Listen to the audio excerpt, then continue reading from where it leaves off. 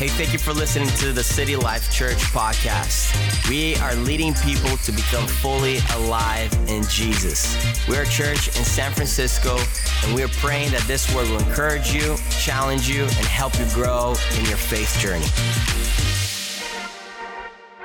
Praise God. So today I'm going to continue this series, and it's titled, Who Cares? Who cares? We've been talking on the subject of anxiety, depression, discouragement, overwhelmness, all these fun things. We have a key scripture, and earlier this morning, our media team, they were scrambling because my notes weren't highlighted with this verse, so they started getting worried about the notes coming on the screen, but they're ready for the second service. This is the key theme scripture for this entire preaching series, and easy to memorize, so it's going to pop up magically on the screen behind me, I hope. There it is! So would you help me out today? If you're watching online as well, go ahead and just read it out loud from the comfort of your home, your car, wherever you're tuning in from. But would you read it out loud with me? Say, give all your worries and cares to God, for He cares about you. Now that was a pretty good golf clap kind of like declaration. Can we take it up just one more notch? Because you're letting the heavens know, but you're also letting your soul know. I got to give all my cares and worries to God. You ready? A little louder. Let's go together. Give all your worries and cares to God, for He cares about you. Come on, give yourself a clap right now. That was awesome. Well done. Rashawn, my man, thank you. The reality is, when it comes to this world, life is crazy. There's pressures all around us. There's tension. There's cultural pressures. There's family pressures. There's church pressures. You might be sitting next to somebody who is the cause of that pressure. Don't raise your hand, but we know. Life is challenging many times. And when it comes to anxiety, we all experience anxiety. When it comes to fear, we experience fear from time to time. When it comes to stress, especially if you're going to SFO on Mondays, it is stressful. There's different ways and different things that we all experience. And today I want to camp on the idea of worrying. Now, if you've been coming for the last few weeks, you've already been taught that anxiety itself is not a sin. Depression itself is not a sin. Fear itself is not a sin. But what we do with these things can lead us into sin. How we respond to these curveballs of life, how we respond to these different pressures can lead us into unhealthy places.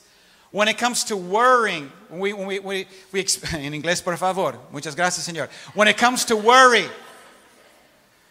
we all experience different moments and opportunities where all of a sudden we begin to worry about different things. Anxiety, she has different cousins, or he has different cousins. It's not gender specific. Anxiety has cousins. Depression, postpartum depression. Come on, somebody. Mama's in the room like, you love Jesus with all your heart, but why is it that you're experiencing these different emotions, right? Anxiety, overwhelmness, anxiousness, worry, stress. They're all kind of interrelated. They all have very similar symptoms. But there's different causes to different ones of these things. And today I want to spend some time talking about worry. If anxiety has a lot to do with how we feel on the inside, worry has a lot to do with how we think. The cool thing about the Word of God is that your soul, my soul, that's where we contain our mind, will, emotions, our imagination. It's contained in that precious part of us called the soul. Sometimes that word is used interchangeably with the heart, referring to the inside of us, the invisible part of us. God cares about your heart. God cares about what you feel. God cares about what you're going through. He actually cares. Doctors may not understand why you're going through what you're going through. Man, is it hormonal? Is it chemical? Is it physiological, psychological? Is it spiritual? What is it? Doctors and physicians and therapists and specialists, they may not know, but God does. Because you and I were fearfully and wonderfully made in the image of God. Some of us more fearfully than wonderfully. Come on, somebody. But God knows and He cares.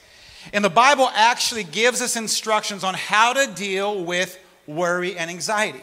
Now, I'm a pastor, so I'm not a specialist when it comes to, professional counseling, and we recommend counseling. If you experience severe anxiety and depression, praise God for professionals that can help you. My approach as a pastor is to come alongside of you from a spiritual standpoint to say, hey, we're standing with you. The Spirit of God that indwells you, He wants to help you as well. He is the ultimate counselor. He is the ultimate therapist. He's the advocate. He's the healer. He's the friend. Come on, somebody. So when it comes to struggles, when it comes to challenges, maybe you were watching the Warriors and the Lakers late last night. Things were going good. First quarter, man, quite all right. Second quarter, great. Towards the end of the second quarter, you're like, what's going on here? Sloppy play. Maybe you started feeling a little concerned. Nah, they got this third quarter. But by the end of the third quarter, you started to pray in tongues. I know how you get down. Like, what is going on here? Start getting a little worried with the outcome. We're going to talk about worry today just a little bit. Have you ever, played the what if game? What if the outfit that I'm wearing today actually doesn't match? What are people going to think? Even worse, what if the outfit we're wearing doesn't fit?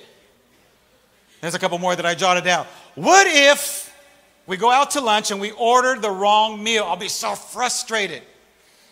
Now, my wife and I, we've been married. It's going on 27 years. I'm actually taking her in about a week and a half to Italy. Come on, somebody. Let's go. Mamma mia, bello. She's been putting up with this guy for 27 years. That's how we do. So we're going to dip real quick in France for a day or two. Oui, oui, oui. Ha, ha, ha. Do the little French thing. Then we're going to go to Italy, travel a little bit. When it comes to our eating preferences, I learned this within a few weeks of dating her and then getting married. Whatever it is that I order, she likes. Whatever it is that she orders, she still likes mine more. So if I'm famished, Rashawn, if I'm really hungry, I'm like, okay, ain't nobody got time to share today. I order spicy food because she hates spicy food. So what if we order the wrong meal at lunchtime? What if, maybe you're a student, what if I bomb that test this week? I might have to do some summer school. No! What if? What if I blow that presentation at work? You've been trying to climb that ladder, see that promotion, the upgrade, and what happens if you don't do well? What if I get laid off with all the different tech cuts going on and large chunks of folks being dismissed, and you've been climbing the ladder, all of a sudden the rug gets pulled from underneath you. You can find yourself worrying. What if this happens? What if my number gets called? What if my car breaks down? It's not a problem in San Francisco because half of us don't drive cars up in here. Come on, somebody. What if the car breaks down? What if I get into a car accident? Literally, one of my kids the other day were parked at a light, and I'm like, oh snap, oh snap. The dude never slowed down and plowed into a car right next to us. You're like, why did it not plow into you? Because I got angels all the way around. Pray a blessing everywhere I go. Come on, somebody. But what if we get into a car accident? What if I get injured or sick? That's why I don't go golfing with the fellas at the church. It's like, man, fellas, I got to stay healthy. If I go golf, I might pull a muscle. What if, Pastor Isaac? Then I can just sit back and watch football at home by myself. What if my friends turn their back on me? What if the people that I'm being vulnerable with at small group all of a sudden turn on me? What if they spill the beans on some of our private conversations? What if my spouse leaves me? What if someone dear to me dies? The loss of a loved one. What if life just simply never gets better? It only gets worse from here. And we could play this game and run out all the different scenarios all afternoon. It's the what if game. And it's a game that can haunt people. It's a game that can harass people. And it comes from the mind, the thoughts, the imagination that we carry within our soul that allows us to go into these worrying seasons. Worry. Worry happens to all of us. Here's a big idea today. The what if game is all about worrying. You can play the worst case scenario all day long. If this person says this, then I'm going to have to do that. And if this other thing happens, then I'm going to have to. We're reacting. We're reactionary rather than being preemptive and hearing the voice of God. Instead of the what if, how about the what is? How about God is? God is present. God is for you. God is a friend that sticks closer than a brother. God is real. God is truth. God is compassionate. God is caring. God is almighty. God is there. Whatever it is that you would need, God is there. He is. So there's the what ifs and the what is. And the fact is, God is good, and everything he does is good. And oftentimes we don't understand him. We can't comprehend him, but it doesn't change who he is. God is. And that's why we put our hope in him. God doesn't just contain goodness. He is goodness. He doesn't just contain love. He is love. God is the answer. So today I want to explore with you this idea of what it means to live in the what is instead of the what if. Now, Matthew chapter 6, Jesus would be teaching for days. This is called the Sermon on the Mount. It's the longest sermon recorded in the Gospels, where Jesus starts teaching on a variety of different topics and subjects, both things from the past, present, future. He's teaching about the kingdom of heaven that is now here. And because we're citizens not just of an earthly kingdom, but we're part of a new kingdom, a different kingdom, a kingdom that has existed all along. A kingdom has a king, and he is the King of glory. He's like, hey, the kingdom of heaven is here, right now, right in front of you. He starts preaching about the kingdom of heaven and how God sees things from a different perspective. And he starts addressing the different issues of life. He starts talking about relevant pressures that they were experiencing. He starts talking about things that hit home with those listeners 2,000 years ago, but it continues to hit home with listeners right now.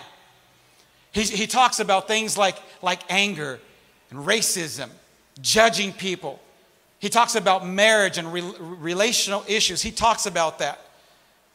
He comes to this point talking about our day-to-day needs, and this is the setup right here. He's telling folks, don't worry about all these other things. God's got you covered. When you're part of the kingdom of heaven, God's got this. So this is what he says in Matthew 6:25. It says, that is why I tell you not to worry about everyday life, whether you have enough food and drink or enough clothes to wear. Isn't life more than food in your body, more than clothing? Verse 27, can all your worries add a single moment to your life? Verse 33, he would say, but seek the kingdom of God above all else. Another version, seek first the kingdom of God. There's a tendency and a propensity within us to try to do things out of our own strength and abilities, and then if we can't do it, then we ask God for help. He's saying that's not the way it works in the kingdom of heaven. Seek first the kingdom of God. Seek the kingdom of God above all else and live righteously, and he will give you everything that you actually need. So don't worry about tomorrow, for tomorrow will bring its own worries. Today's trouble is enough for today. So he's talking about not worrying, and I like the definition that we referred to a couple of weeks ago about worry. It's when you grab tomorrow's burdens and you try to carry them with today's burdens. You and I were not created to carry all those extra burdens. So when it comes to worry, real talk, let's define worry. What does worry actually mean? There's many different definitions, but I like this one. It's a state of anxiety and uncertainty over actual or potential problems. Sometimes things aren't actually real, but there's a potential for challenges, and we start worrying about those things.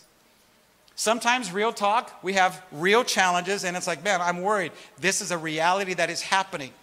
But then many times, it's not even a reality. It's a possibility, but it's not a reality. And we start losing sleep, losing joy over these different things. When it comes to worry, I'm going to give you 3 thoughts on what worry is. There's many others, but I'm going to give you 3 brief and amazing. First thought is this: worry is a lie. There's truth, and then there's virtual truth. There's truth, and then there are imitations of truth. When it comes to worry, worry is a lie. It's more than just a bad habit, and we develop bad habits along the way, right? They say if you were to do something for 21 days consecutively, consistently, that will become a habit. And all those habits then become a lifestyle. When it comes to worry, more than a habit, it's a strategy that the enemy actually uses to rob us of our peace.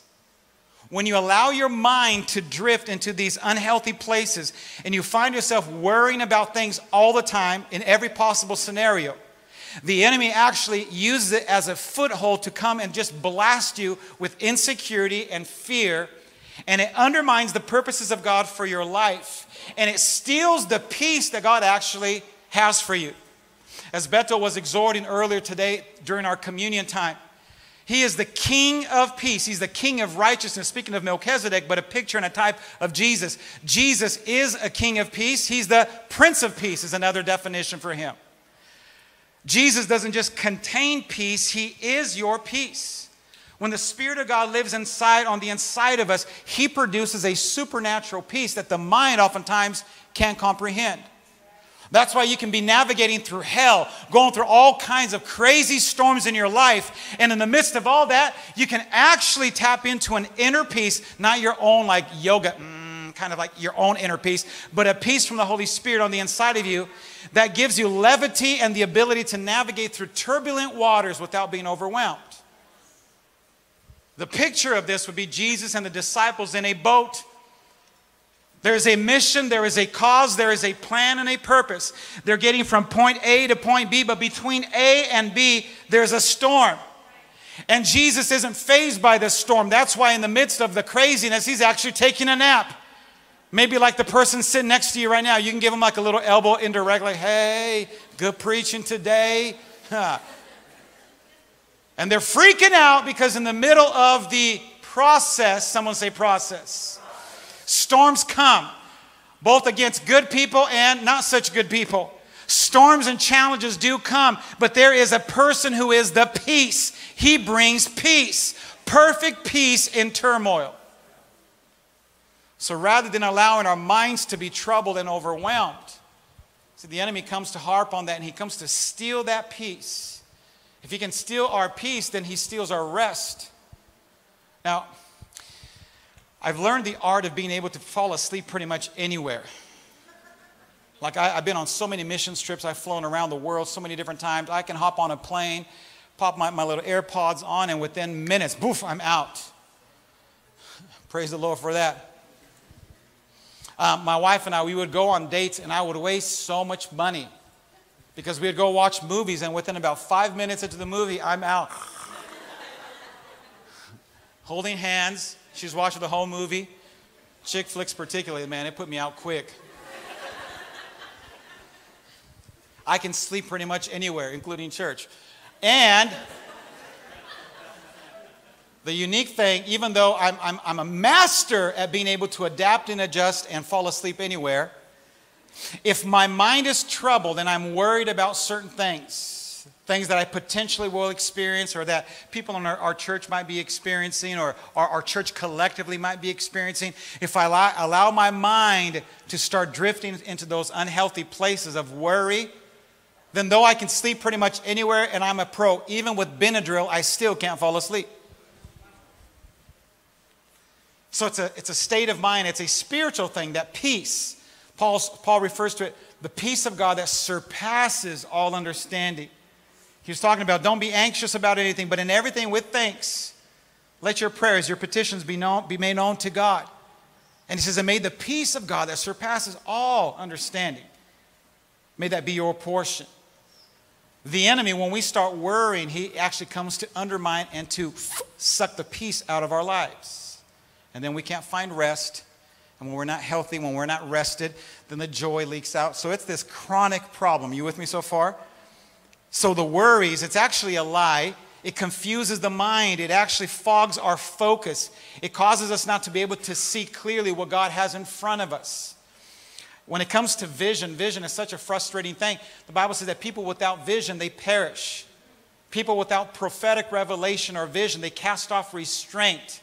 I think of the gal that was trying to swim the English Canal from France to England. And on a foggy day, she swam for miles. And when she was only a few hundred yards away from the other shore, the other side, she lost her bearings because it was so foggy she couldn't see the other side.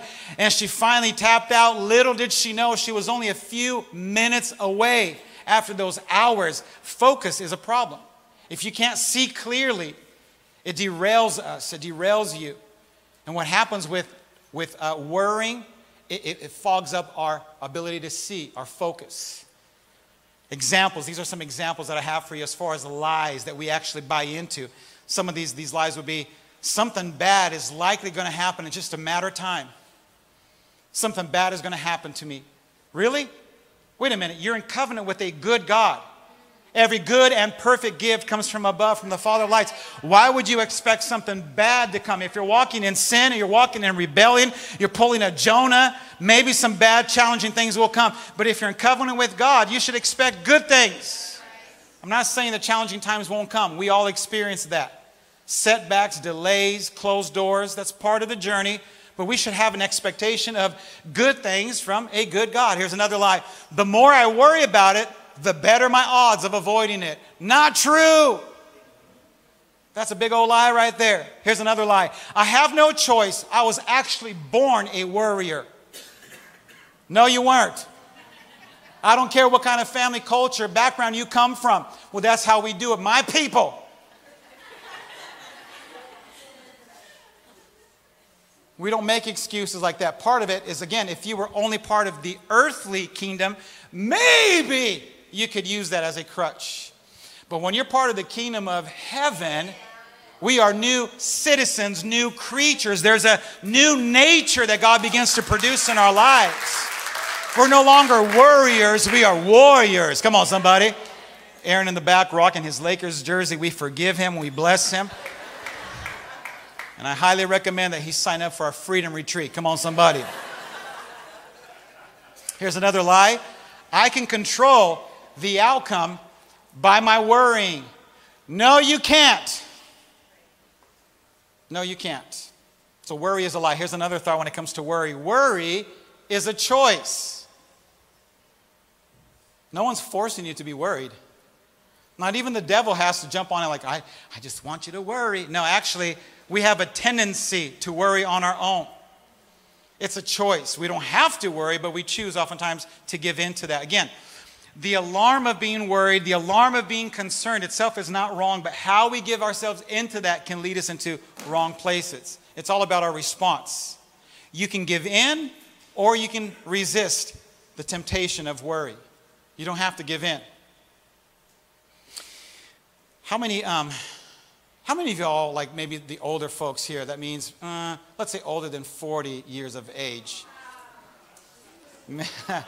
Oh, Miles, come on, that's me and you, baby.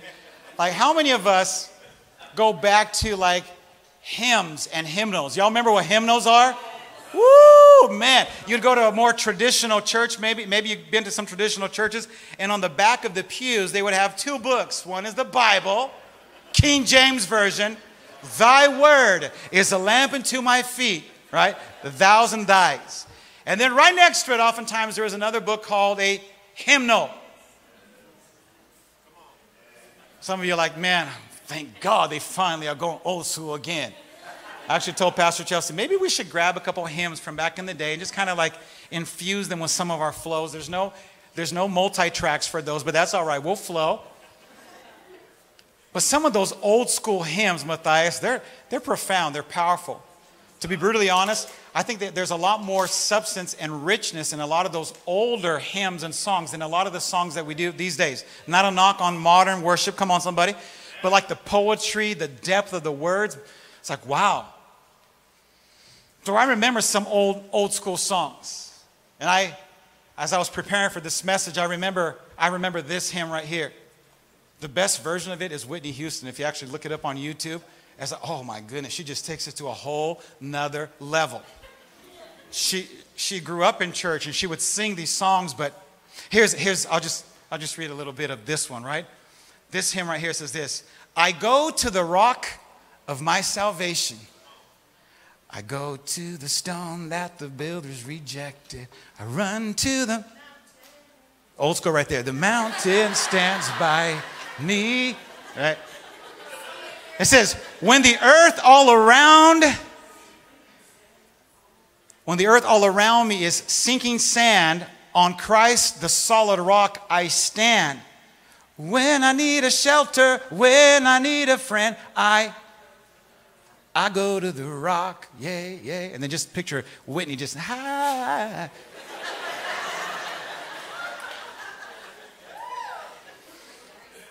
But what is she saying? When everything around me is spinning out of control, when things are like sinking in sand, when I'm losing my ability to control the outcome,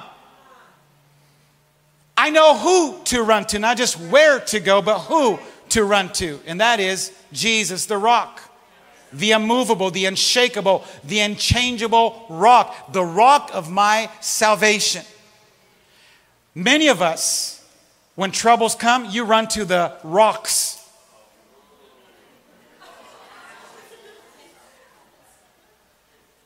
Shaken, not stirred.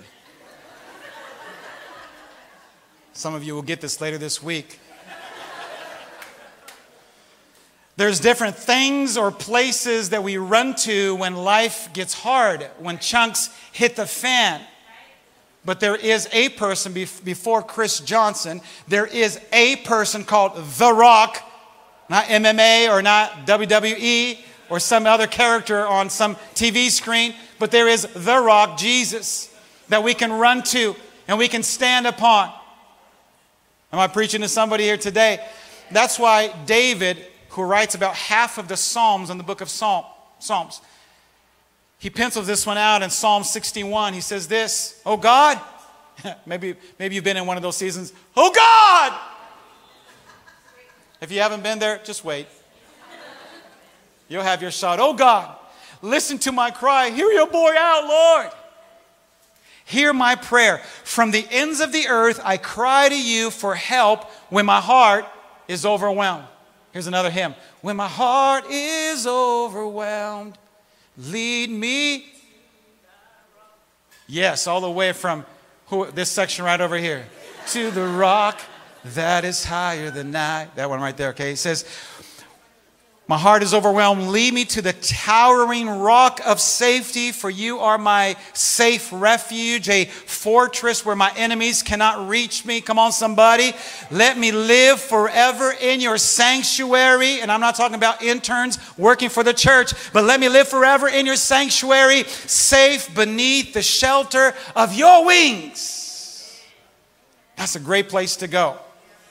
When your heart is troubled, when you're full of anxiety and worries, there is a person that you can turn to. And there is a person that you can stand upon. You stand upon His Word. You stand upon His promises. You stand upon His character.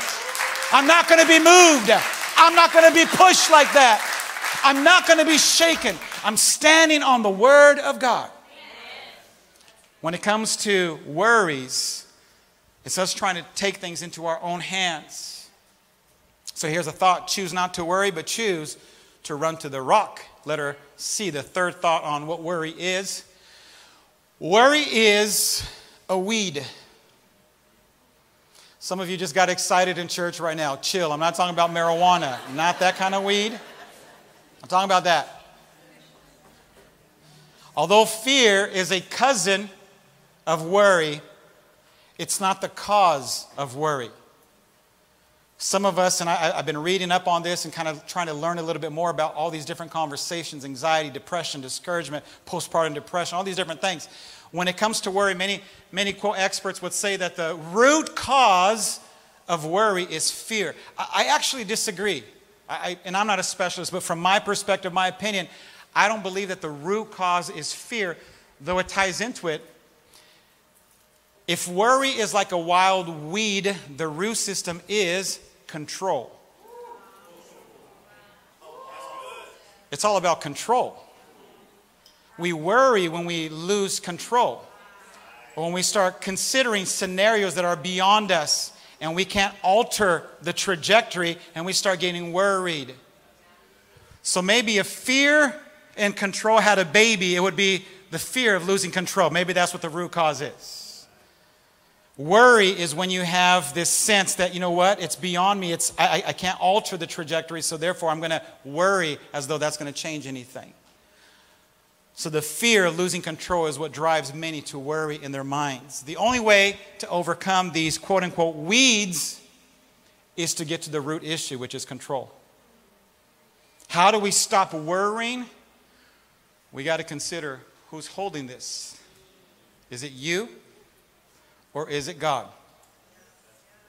Now, when it comes to our upbringings, when I was a preteen, I wanted to earn my allowances so I could buy stuff. Dad, What can I do around the house to like make some money? So we had our family responsibilities, and then my dad would allow me to wash the car every Saturday.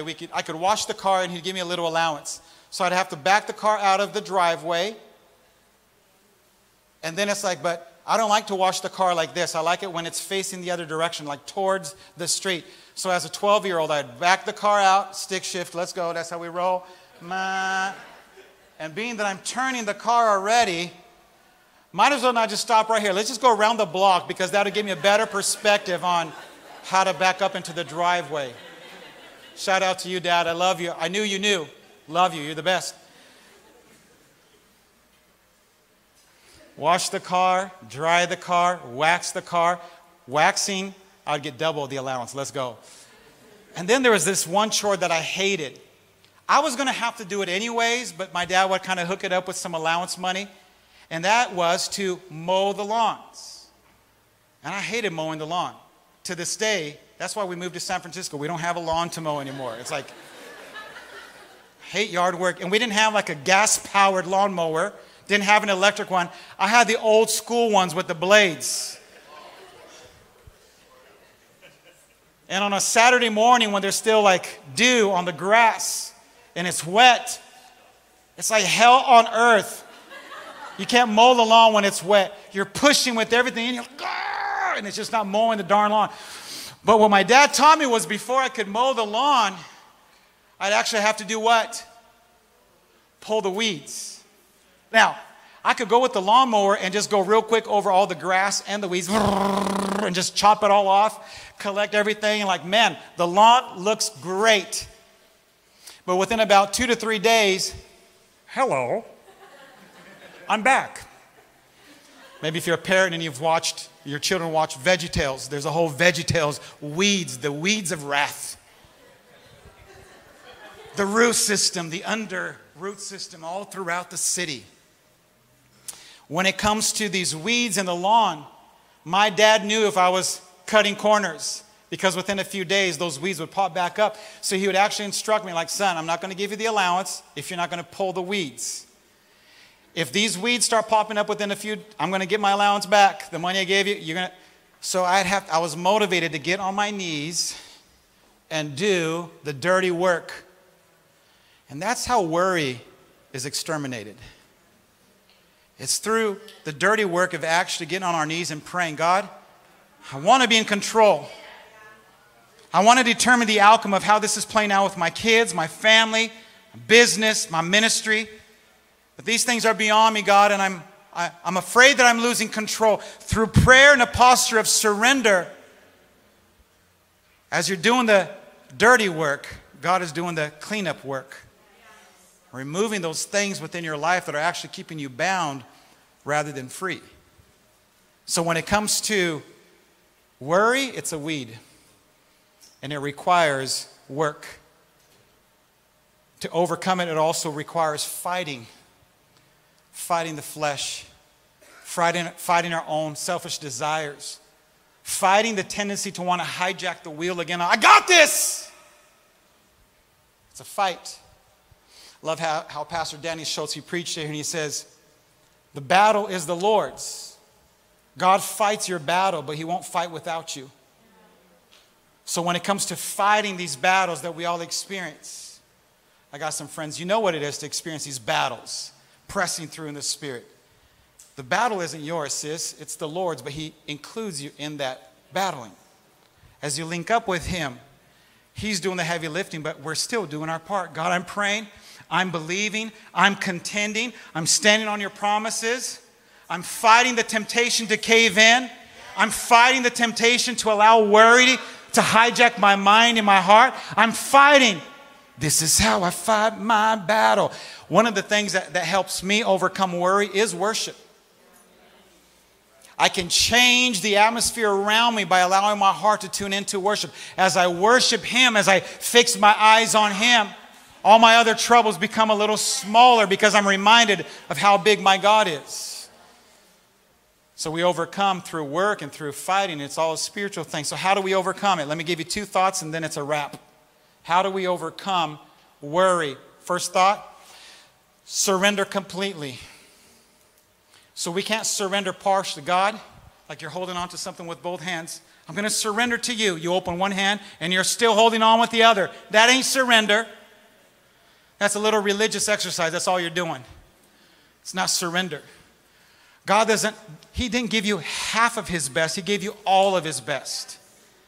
So when we talk about surrender, we don't just give Him part of our hearts. We give Him all of our hearts. Here's the thought. Jesus, He can carry what is worrying you because He has already carried what was meant to kill you.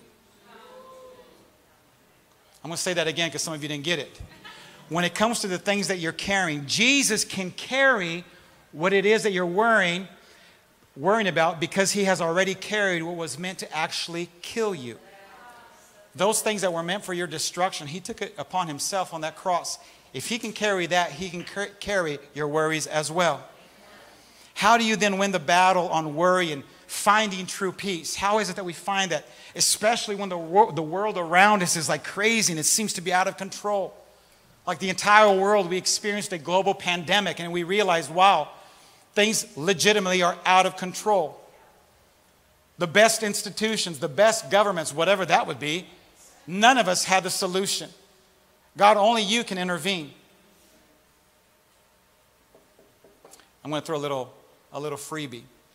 I've been sensing in my spirit for many months that a revival is coming to the earth, not just America, but to the world around us, like we've never experienced in the history of mankind. We've heard of revivals. Some of you who've been around for a minute, you've seen glimpses of revival. You can go back and read about the Azusa revival, the Welsh revival, your mama's revival, all these other revivals. The Lord's been speaking to me prophetically that He's about to pour out His Spirit in a new way. That's why Asbury, just a few months ago, that's a little glimpse of like a tiny little teaser, hors d'oeuvres. That God is about to pour out His Spirit upon the world. We're being pulled in, and so it's not a time to fret. It's not a time to worry about the outcome. God already has the outcome in His hands. He holds our future in His hands. He's got this for sure. It requires, though, a complete surrender on our part. How do we experience this? You find peace by surrendering your need for control to the one who is actually in control. When no one else gets it, there's still a God who gets it.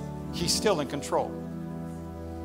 So as you surrender these things and you leave them in His hands, you're in a safe place. That's why we say, let go and let God. Take your hands off the wheel and let God call the shots. The second and final thought would be this. So there's a surrendering completely and there's a trusting fully. What does it mean to fully trust God? They sound like the same thing, but there's different angles to it. Surrendering and trusting. Elaine and I, with our 4 kids, I remember our little ones. One of the highlights for family vacations for me was going to a place with a pool. And as the little kids now, they're walking around. They're in their pull-up diapers, and I don't even know what they call the little swimming pull-up diapers, but they're big old giant little bubble things around the kids, right? Remember the kids coming, we're in the pool, and they're looking at this, and it's like, wow, this is the hugest bathtub I've ever seen, and they're just kind of wobbling, trying to get close to the edge. Different ones with different personalities were quick to run into the pool. Others were a little more cautious. And I remember being in the water saying, all right, jump. Jump into Daddy's arms. I got you.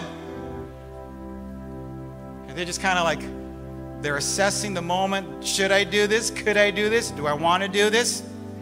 And they're standing there. Mama gets in the pool and without even saying anything, like, Mama, just jump right into her arms. But I do remember, all 4 of them for that matter, including Elena, hey, catch me.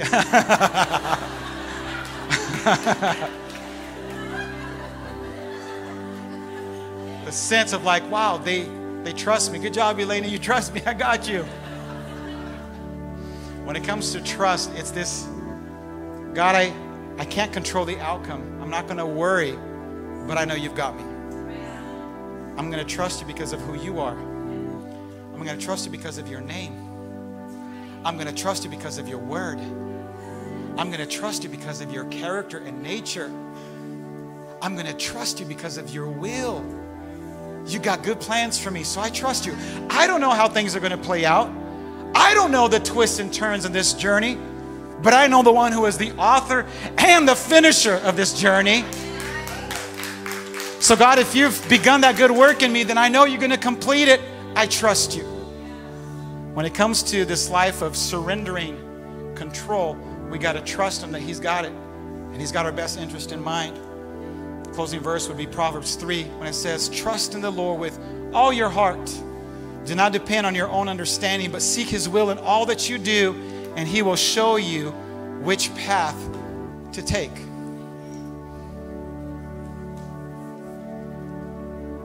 To overcome worry means that you surrender control. I want to pray for us today, and hopefully this is encouraging you, and we're going to continue this series for a few more weeks. Pastor Elaine and Pastor Keys, different ones, are helping me out, but hopefully this is practical and this helps you, right? When you find these moments where your heart and your mind particularly starts to just run all these different scenarios, stop. Say, God, I surrender. Visualize the hands of God. God, I'm choosing to put these concerns into your hands. I'm choosing to place this situation into your care. I don't know how it's going to play out, but I know that you're good, God, and you got this. Now give me courage, God, to trust you. And then he's going to help us. Can we pray? Lord, we love you. Thank you so much for your goodness. Thank you for your grace. Thank you for your faithfulness, your kindness. Thank you, God, that even in a crazy world, when things are spinning out of control all around us, you're still good and you're still God. Lord, I thank you that you're helping us to not react to the setbacks, not to react to the crazy things that happen around us, but to trust you. So, Lord, we want to surrender and we want to trust. Give us, Father God, your perspective. Give us your heart. Give us your courage to take these bold steps. I pray blessing over each one here today in Jesus' name. And as we do every service, my favorite prayer of the week is helping people get right with God. Maybe you came to church today in person, or maybe you're watching online. And if you had to be brutally honest with yourself, you're like, I'm not right with God. You and God haven't been on the best of terms. He cares about you, but you haven't been close to him. Maybe you find yourself today saying, I need to surrender to him. Maybe the first scenario, you never gave him permission to be the Lord of your life. Maybe that's your story today. Or maybe the second scenario, maybe at some point you did, but you've drifted. You've lost your focus and you've hijacked the wheel, and you realize, man, I need to get right with God. I need to surrender. I need him to take control. The amazing thing about the Bible says that anyone who calls on the name of the Lord, that means anybody, even Raiders fans, come on somebody. Anybody who calls on the name of the Lord, they shall be saved. So I'm going to lead us out in this prayer, and if that's your decision, I promise you God's going to hear your prayer. Again, if you're watching online, this includes you as well. God hears our prayers, the prayers that come from our hearts. I'm going to invite you to repeat the prayer with me out loud and say, Jesus, thank you for loving me. Thank you for coming after me. Today, I surrender fully and completely to you. I give you my life. Be the Lord of my life. I repent of my sins, all my selfish ways. I let go and I let God. God, have your way in my life. In Jesus' name. And everybody said, amen. Hey, if you said that prayer today for the first time or rededication, there's a QR code right in front of you. If you're online, you can see that all as well, the little link right there where it says, I did. Just click that link. Our team, we love to celebrate these decisions, and we're committed to helping you grow in your faith. If you made that decision, you can either scan the QR code, or even better, swing by the Connection Center. There's a gift, a little jumpstart kit waiting for you. There's a gift card, there's some practical steps, and we love to have one of our team members reach out to you and encourage you and help you. So, amen. Can we tell all of our friends who prayed that? Well done. God bless you guys. Maria is going to come, close out the service. Love you.